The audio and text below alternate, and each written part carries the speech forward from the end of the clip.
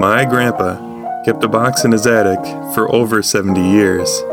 It contained his entire experience as a soldier during World War II.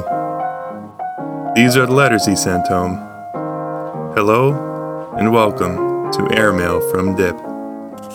July 27th, 1944. Dear Marion, hello again, it's me. I got a few things on my mind tonight, Marion, so instead of tearing out to the Cotton Club or Excelsior, let's just relax in your front room sofa, have a little chat. First of all, what do you think of the latest war news? Sounds swell, doesn't it? Gee, those Russians are certainly going places. Only 30 miles from Warsaw? Boy, I've got my fingers, toes, and eyes crossed for this war to end soon. Funny thing, but it's really hard to imagine myself as anything but a soldier. It's been so long. I've been thinking a lot lately about what I'm going to do when I get pushed back into civilian life again. Seems if the government has set up a pretty nice little post-war educational policy. Every man who was inducted into the armed forces before the age of 24, and that's me, is going to be given the opportunity to go through college for free. Now, that sounds mighty good to me. I think I ought to take advantage of an offer like that, don't you? As near as I can figure, I should be in pretty fair financial shape too when I get off the boat. Did you know that I'll be getting a $300 mustering out bonus? That will just about pay for all the new clothes I'll have to buy. Of course, it'd be just my luck to have inflation set in and all my diligent saving be a waste of time. You mentioned you were getting sick of shows. Well, move over because there's two of us. I just got back from seeing half a show tonight.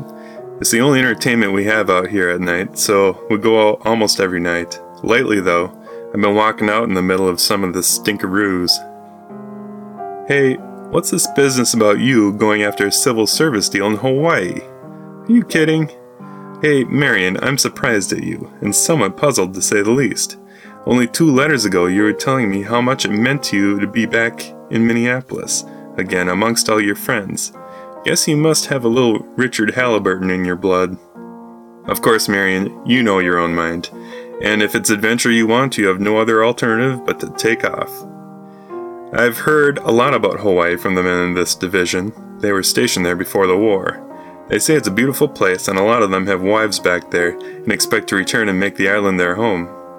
Now there, is that what you wanted me to say? One question. Do you plan to make it your home or just go there for a lark and then return? Gosh, I wouldn't be surprised if you turned up on this lonely isle someday, Do you think you could arrange it? If you knew what I have sitting here beside me while I write this letter, I bet you'd be jealous, Marion. Now I've got you guessing, so I'll tell you and make your mouth water. A highball. None other than a Coke fortified with a neck of Shenley's Black Label. First I've had for weeks. How did the gals make out on Lick's anniversary party? It certainly sounded like a rugged affair.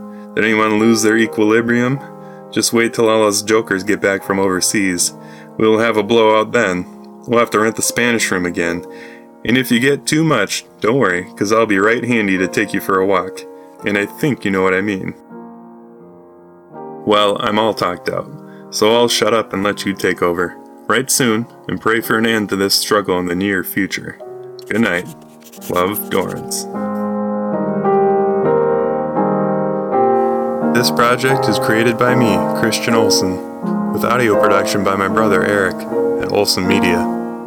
The piano music is performed and arranged by my other brother, Jonathan. For more information, follow along at airmailfromdip.com. And for more photographs, follow Airmail from Dip on Facebook and Instagram.